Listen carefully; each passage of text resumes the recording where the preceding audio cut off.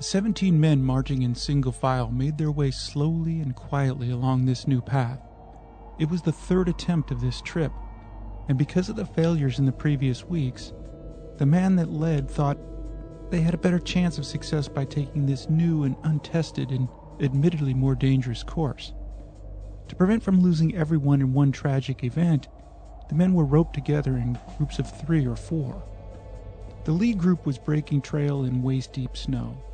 The trailing groups were using the leaders not only for route finding, but for a blockade from the searing winds that were pushing and pulling them. The men following were silently questioning the choices of their leader, and perhaps even began to question their own choices. A blast of wind was followed by the unmistakable roaring sound of an avalanche. A small avalanche quickly buried the leader and 2 of the men tied to him. They were lucky. They were quickly dug out and were okay, and within minutes were back on their feet. As they regrouped and moved forward, their movement and the disruption of the previous slide made the entire area unstable. The choice by the leader to move forward was bold and courageous. As the high-altitude sun washed across the death field, it looked like all was going to be okay. But suddenly, a 100-foot section of the snowfield cut loose. Pulled down by the power of gravity and with all the speed that tons of snow can travel over an icy slope, the wave swept away everything in its path, including 7 Sherpas that had been hired by the British Alpine Club. 6 of the Sherpas were buried in snow and were never found. The 7th was swept into a crevasse and, though alive, was impossible to reach. Death by any means in the mountains is horrifying, but dying while helpless and abandoned in a frozen crevasse on Everest is a special kind of hell. It was the 1922 British Everest expedition led by George Mallory. Mallory, first in his writings and then publicly, blamed himself for selecting the route and causing the avalanche. Other members of the team also blamed Mallory, not only for the avalanche, but also for his judgment and selfishness. After the tragedy, the expedition was canceled, but George Mallory's ambition increased. In 1924, Mallory went back to Everest to make another attempt. Their attempt was courageous and bold. George Mallory, along with his partner Andrew Irvine, though, disappeared on that mountain in 1924.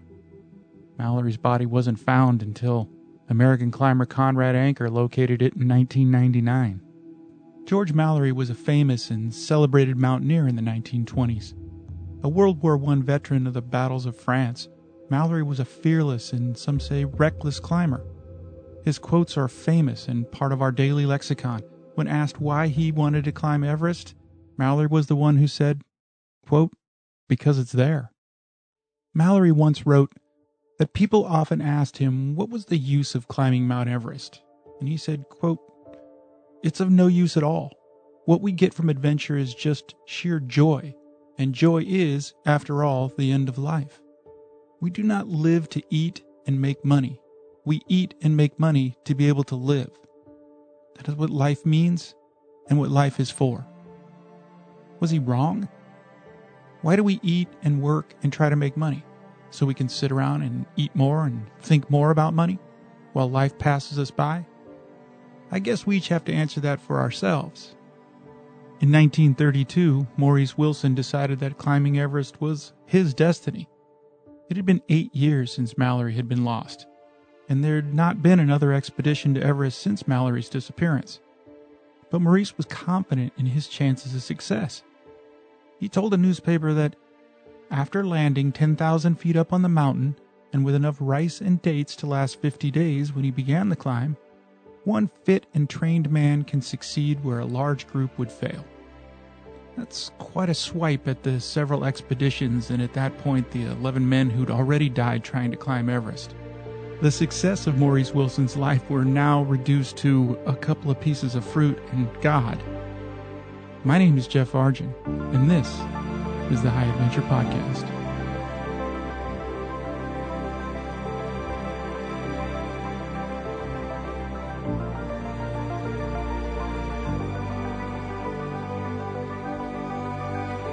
Hello and welcome to episode 3 of season 2 of the High Adventure Podcast. If you're new to this season, you might want to go back and catch up by listening to episodes 1 and 2. If you're new to the High Adventure Podcast, I encourage you to go back and listen to Season 1, where we drilled down into the story of the 1977 Yosemite pot plane crash. If you've never heard that story, check it out. It's a wild one. If you're enjoying these stories, please leave a review for us on any of your podcast platforms. And please tell your friends and share this podcast on your social media sites. As always, you can email me at thehiggadventurepodcast@gmail.com. You can find us on Twitter at High Adventure Podcast, on Facebook at The High Adventure Podcast, and on Instagram at High Adventure Podcast. We also always post these episodes on both of our YouTube and Vimeo channels, and both those channels are under our company name of Accidental Productions. A lot of you are trapped out there during this virus time, and if you're listening to this a year from now, perhaps we're out of this situation, but if you are trapped and looking for something to watch, take a look at Assault on El Capitan, our film about the second ascent of Wings of Steel. That's Yosemite's most controversial climb. It's a wild story as well. It's available on streaming sites everywhere.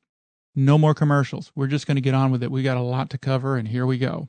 In Episode 2, we looked at Maurice Wilson's early life, his time in the Army, and his troubled relationship, and the difficulty he had assimilating back into society after World War I. As I was doing research for this story and finding out more about Maurice and the difficulties he was having assimilating back into society after World War I, it reminded me of a story that a friend told me about his time in Vietnam. I had one time asked him if he'd ever thought of just taking off, of deserting, going AWOL, whatever you want to call it. And he said he really only considered it seriously one time. He told me that his platoon had been sent out one night to, in his words, scout the area. I don't know if they do recon or whatever it is they do. They send these guys out at night trying to check out the jungle. And he said they were walking down a dirt road, and all of a sudden they came under seriously heavy fire, machine gun fire, bullets going everywhere.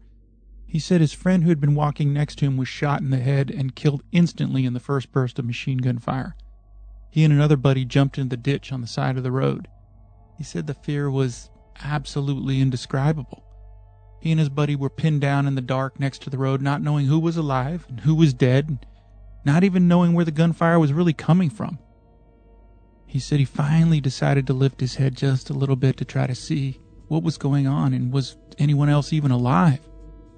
He saw tracer bullets flying everywhere. He said they were passing all around his buddy, and his buddy was only lying 10 feet away, and some of the tracers were actually passing between his friend's legs. He realized at that moment that if it was happening to his buddy just 10 feet away, those bullets were also flying through his legs. So he laid there in the dark watching those tracers, and at that moment he said he thought seriously about just jumping up and running. He knew that it would be over quickly one way or the other. He'd either disappear into the jungle or he'd be shot and killed, and it would all be over. My friend was 19 years old at the time, and he was never quite the same after Vietnam. How could you ever pass judgment or blame someone who was a bit different in their views of the world after hearing them tell you a story like that? Climbing Mount Everest is a kind of a war too. Each step at high altitude can be a battle. Some who make the attempt are not the same when they return, many having lost friends and partners on the mountain. At this point, more than 300 people have died on Everest. Some on the way up and some on the way down. Many of those 300 bodies are still on the mountain, and the people left behind will never be quite the same. Mount Everest is as mythical as it is real. In recent times, with films and television, the mountain has seemed a little bit less mysterious. We've all seen climbers on TV in heavy mountaineering clothing trudging their way up the trail with hundreds of other people. To the average person, it seems like if you've got a lot of money and a desire, you can reach the summit. The truth is, with money, you can hire a guide and have support from a team of Sherpas. But the fact is, climbing Everest is still really unbelievably hard. And from the couch, it's hard to understand the lack of oxygen and the altitude sickness, not to mention the blistering cold and the unrelenting nature of nature. If I can sidetrack a little bit, does it seem odd to anyone that we call this mountain Mount Everest? Everest is purely a Western name, and this mountain and the people living in the region have existed a long time before Westerners found their way to the Himalayas. It was in 1841 that a British survey team identified an obscure peak in the Himalayas that was identified as the world's tallest mountain. This team was led by Sir George Everest, and in 1865 they named the mountain after him. It's interesting to me that the mountain has not been renamed with a name that is a little more appropriate for the indigenous people and indigenous languages of the region. Even in the U.S., we renamed Mount McKinley in Alaska to a more appropriate name of Denali. But for a second, let's try to think about traveling to the Himalaya in 1841. What would it have been like to travel through those mountains in 1841? The equipment, the clothing, the food, none of it seemed good or even safe. But the British were determined to map the world and sent surveyors and explorers to locations never dreamed of by other nations. Yeah, they wanted control of the regions of the world, but there's a unique quality about the British. It's beyond domination and seems to be more about adventure and exploration. Those early expeditions to the Himalaya also show courage and maybe recklessness for sure, but certainly some risk aversion. They did what they set out to do, regardless of what the physical or psychological toll might be. In 1841, there were only 26 states in the U.S. That same year, the first wagon train left Missouri for California with 69 adults and a few kids. It would take them until November to reach California. We hadn't even fully explored our own country, and George Everest and his crew were wandering around the Himalaya. That to me is mind-blowing. The trip to the Himalayas from England alone in 1841 would have been stuff of legend. And to see the summit of Mount Everest, which measures 29,029 feet and sits on the border of Nepal to the south and Tibet to the north. This summit is completely engulfed by a jet stream the major part of the year. High winds and sub-zero temperatures make traveling on the mountain impossible for most of the year. There's a short window in May and September when climbing the mountain is even possible. This narrow window is bookended by the winter snows and the summer monsoons. I could do a whole episode on Everest's weather, the climbing history, the various routes, the avalanches, the earthquakes, and the death toll. Maurice Wilson was aware of all those dangers, but those dangers were for others to think about. He had summit fever, and there's no cure for that.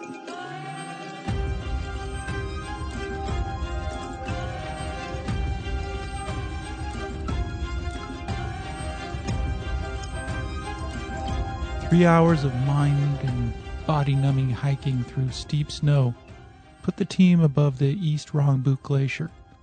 They set up camp and settled in for a long, cold night. The wind was howling and the temperatures were 70 degrees below zero. Maurice woke up in the morning and thought he'd developed frostbite in both his fingers and his toes. But after a couple hours, he was able to move both his fingers and his toes. Yeah, that's right. He was able to move a bit after a couple hours. His head was pounding and his throat was raw. He was in the early stages of altitude sickness.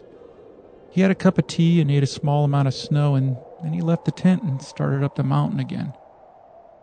His first obstacle of the day was a large crevasse that bisected the mountain. He inched his way to the lip and looked into what seemed to be a bottomless pit of sheer icy blue walls. Feeling the unstable snow beneath him, he worked his way along the edge, hoping to find a snow bridge to cross the crevasse.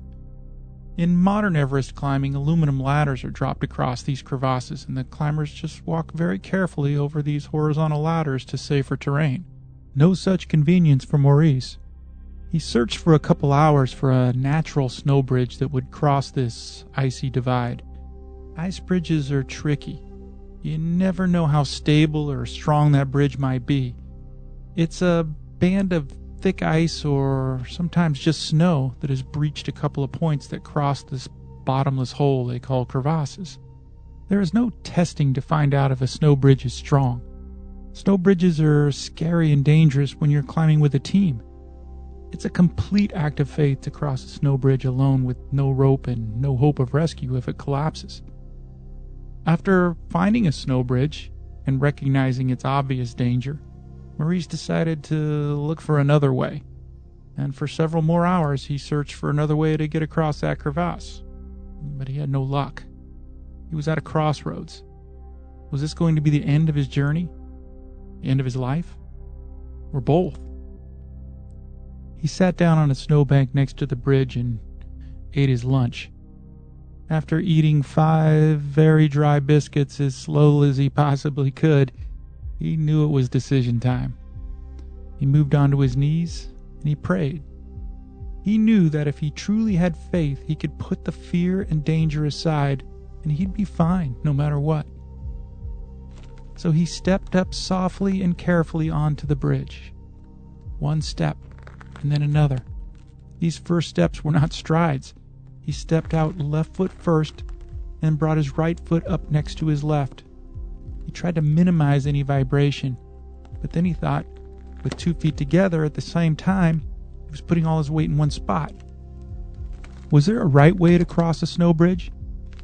With a deep breath and the knowledge that this snow bridge was only as strong as his faith, he took long, slow strides across the bridge to the other side. He was across the snow bridge, but was he really any safer now? It was 1934.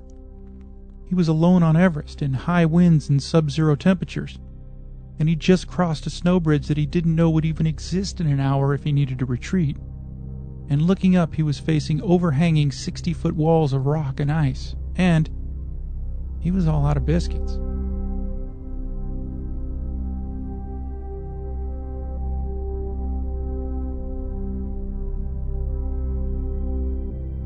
Maurice emerged from the Black Forest with a new vision, but the vision of what would be next was unclear. He developed a theory, and now that theory had to be tested.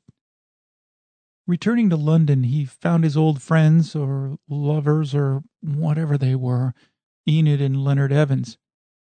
Leonard and Enid were thrilled to see Maurice was back, and more importantly, he seemed happy and re-energized and shed of the darkness that he'd carried for so long.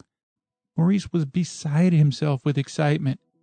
He was cured of whatever it was that had taken his health, and he was sure that his faith was the main reason for his physical and mental rebirth, so to speak. No pun intended. Maurice, Leonard, and Enid went out to celebrate Maurice's return. They had dinner at the Mayfair, which had been their favorite restaurant before Maurice had disappeared. And after dinner, they went to a nightclub, and after closing down the nightclub, they ended up at Leonard and Enid's apartment. Maurice was still very keyed up and anxious for the conversations to continue. And they did. This is where you think that maybe there was a little alcohol and maybe even some drugs. The Evans enjoyed a party favor now and then, but Maurice was never a drinker. And after his trip to the Black Forest, he was very careful about what he put into his body. More of an energy-fueled monologue than a conversation, Maurice talked about his physical, mental, and spiritual rebirth, and he claimed he'd seen many that had been cured of their ailments by fasting and faith. Leonard and Enid listened to Maurice until nearly 4 o'clock in the morning. At first skeptical, but then they were actually moved by his passion, and finally they were appalled by his intention. Maurice said, "I've fasted and I've prayed and I was made whole, and what happened to me can happen to others. My belief that is if a man fasts and fasts properly and finally reaches a stage when his physical body and his soul are one, and as he lies close to death completely drained of all bodily and spiritual ill, he then is ready to be born again." Leonard and Enid were stunned, to say the least. Leonard said it was fine, but it all sounded a bit far-fetched. Enid told Maurice that there was no way she would ever fast for 35 days. "All right," said Maurice, "forget the fasting. That's only a means and not the end. Faith is really the key to the rebirth. And I believe that if a man has sufficient faith, he can accomplish anything." He was sure to tell them that he had not gone insane and that he'd not become a religious zealot. But the fasting and faith were his theory, and a theory is nothing unless there is an attempt to prove it. He was pacing the room now, and the sun was starting to come up, and as Enid drank tea and Leonard smoked his pipe, Maurice pulled an old newspaper cutting from his pocket that reported on the 1924 Everest expedition. With his voice and energy rising, he told the couple of the 300 porters, the ponies, and the yaks, all in support of an expedition that didn't get very far. Maurice reached the climax of his rant with a simple statement. All you need to climb a mountain was a tent, a sleeping bag, warm clothes, food, and faith. And then he told the shocked couple, now you know what I'm going to do. I'm going to climb Mount Everest alone.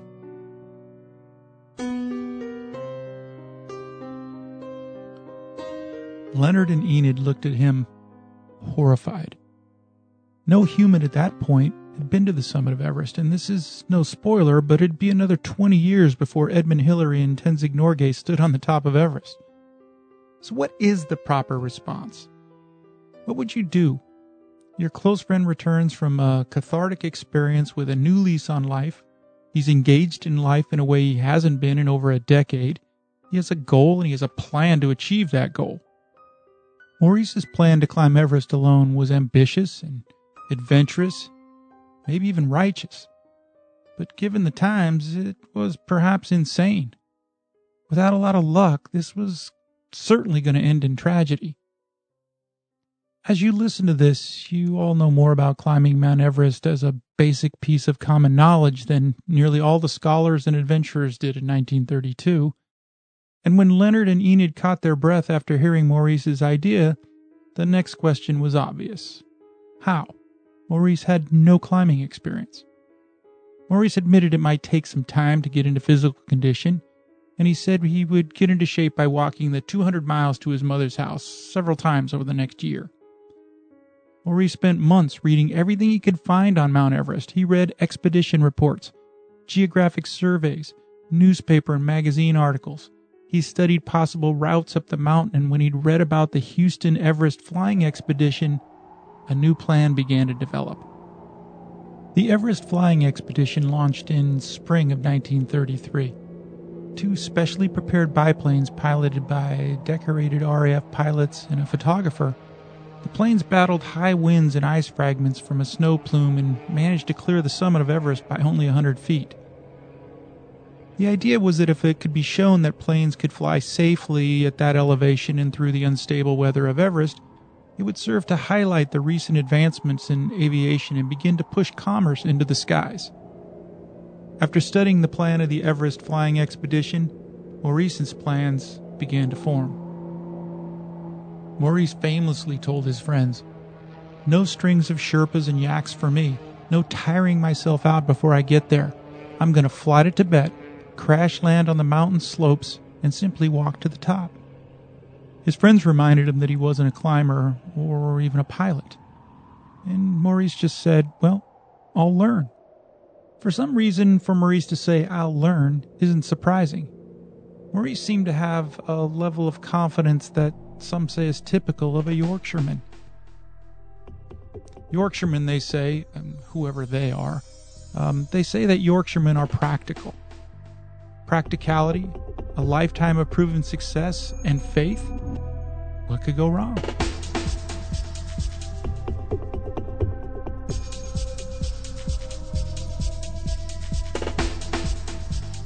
Maurice was 34 years old and had never even been up in an airplane, let alone piloted one.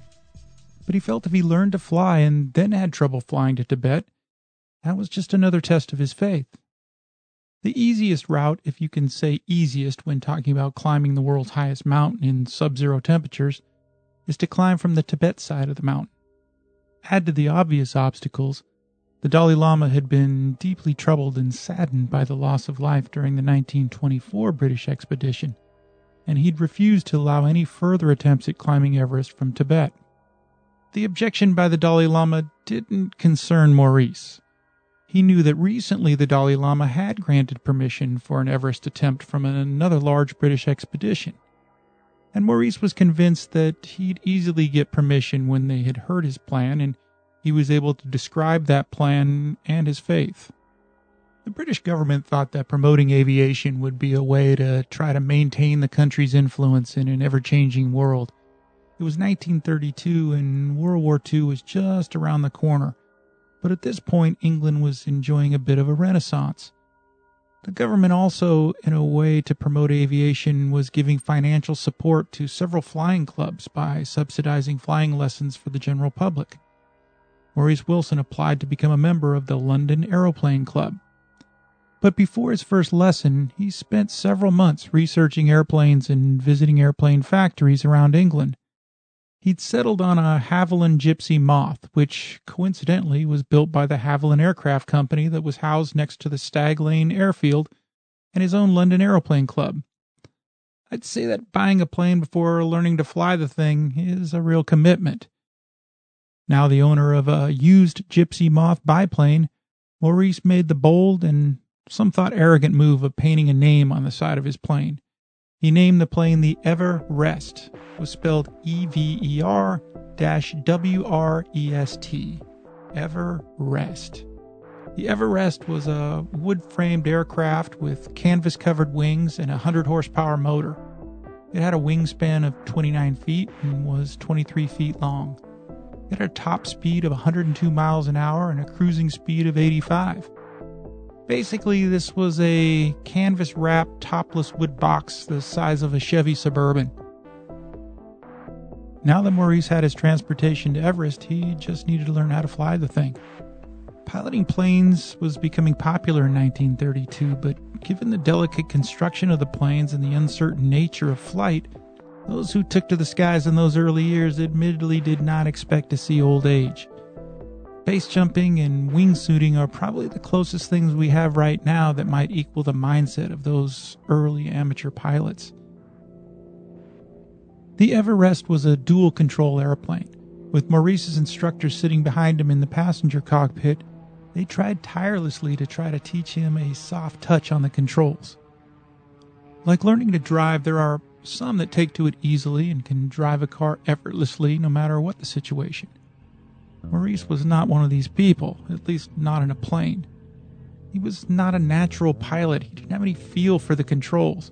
He made sudden and dramatic moves that caused the plane to react violently, and often that plane was in a constant state of instability while he was at the controls. This was not easy for Maurice. He'd been good at everything he'd ever tried, but learning to fly was the biggest challenge of his life. He was a terrible pilot. He struggled not only with flying the plane, but with reading maps and with navigation. In these early days of flight, it took most novice pilots about 12 hours of flight time before being able to fly solo and get a license. It took Maurice 19 hours of instruction before he was ready for his solo flight. But in February of 1933, Maurice Wilson became a licensed pilot. Step 1 complete. He even moved to an apartment closer to the airfield and spent most of his days flying and trying to gain more experience. The next step was fitness. Since returning from the Black Forest, Maurice would regularly go on 8 to 10 day fasts, thinking that this would be a great way to prepare for hard days in the mountains. To increase his stamina, Maurice did what he said, and he walked nearly 200 miles to Bradford to see his mother. It took about 5 or 6 days to make this trip, and he made 4 or 5 trips in that year. But to be fair, he did spend a few weeks in the Peak District doing what he called practicing hiking up steep slopes and scrambling over rocks. Maurice had another theory that the sun burned off oxygen, so he'd planned to only climb in the early morning and late evening, and also to eat only 1 meal a day. And for some reason he thought that would help him be able to take in more oxygen.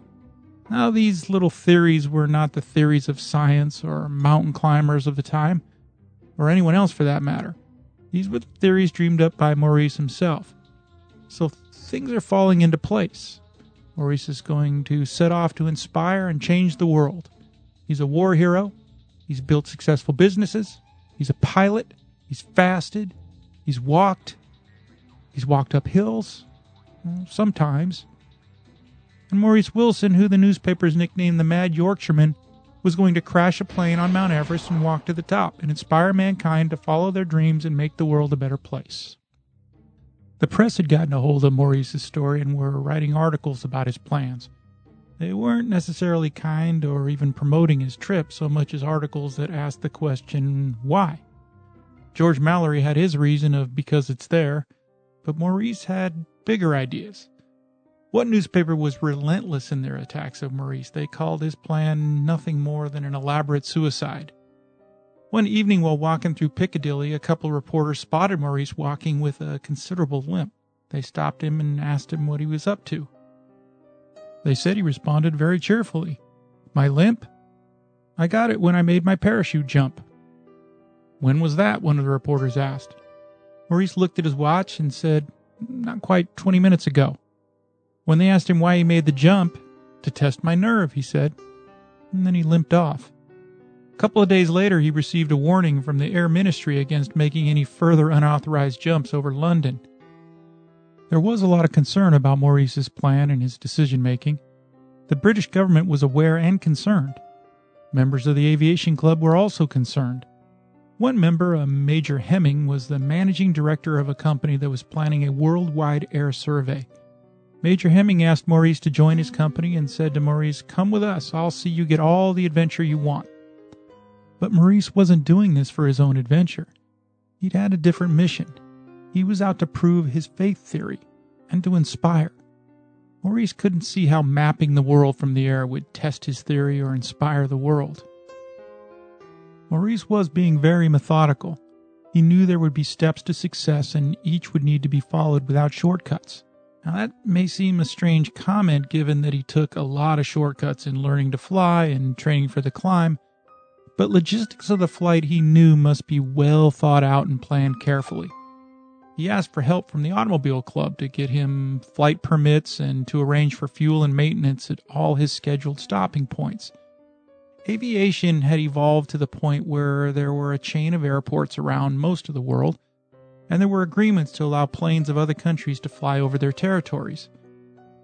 During the 1920s, European national airlines had emerged, and those included Air France and KLM and Lufthansa. Oil and fuel companies began stocking the airports to support the emerging commercial planes and the increasing number of private pilots who literally risked their lives with every flight.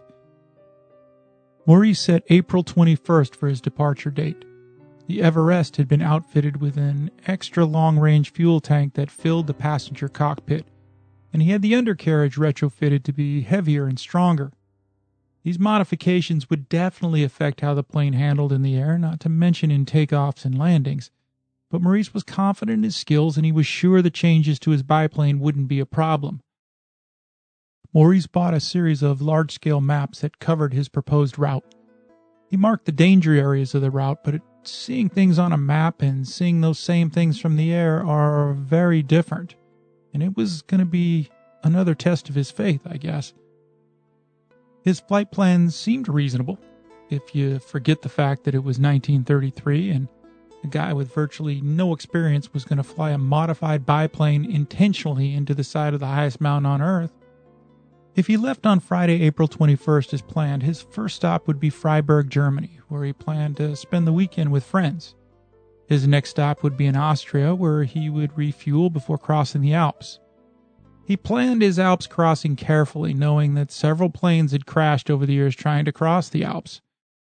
With no oxygen on board, he planned to fly below 10,000 feet, and he worked out flight paths that would take him around the highest peaks of the Alps.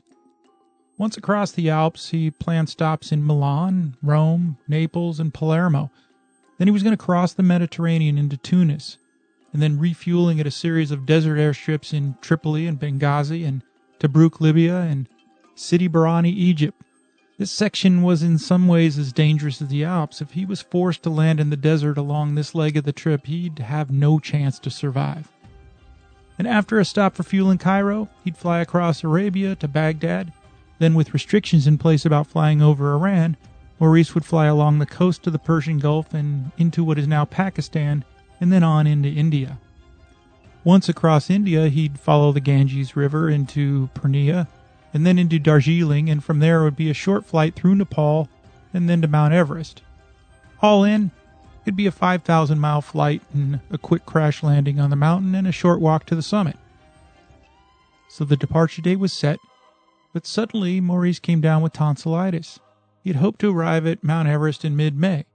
If he missed his departure date, he'd miss his window to get to Everest before the monsoon season began. But he knew what to do. He fasted and prayed. Within a week, he declared himself healthy and ready to go. He missed his departure date by only 3 days.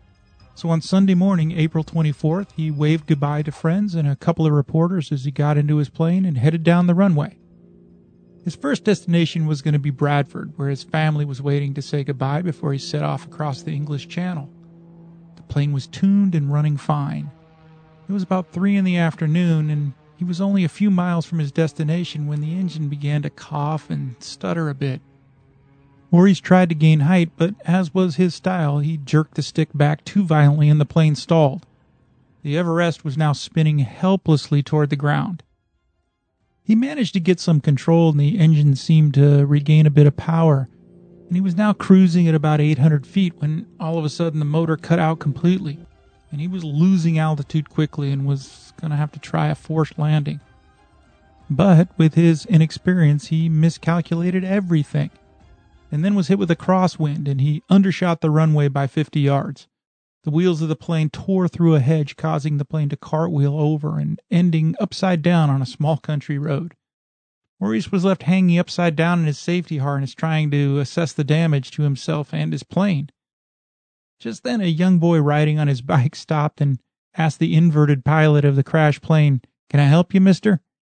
The kid unbuckled Maurice's seatbelt, and Maurice tumbled out onto the road.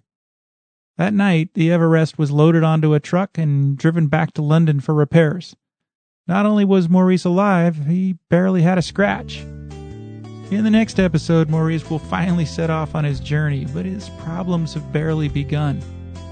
Strap in as we take an open-air flight across Europe, parts of Africa, the Middle East, and into Asia. This is gonna be a rough ride. I'm just like my old man, he told me so. Lying on his deathbed, watching a picture show. The product of the night, a bottle and some smoke.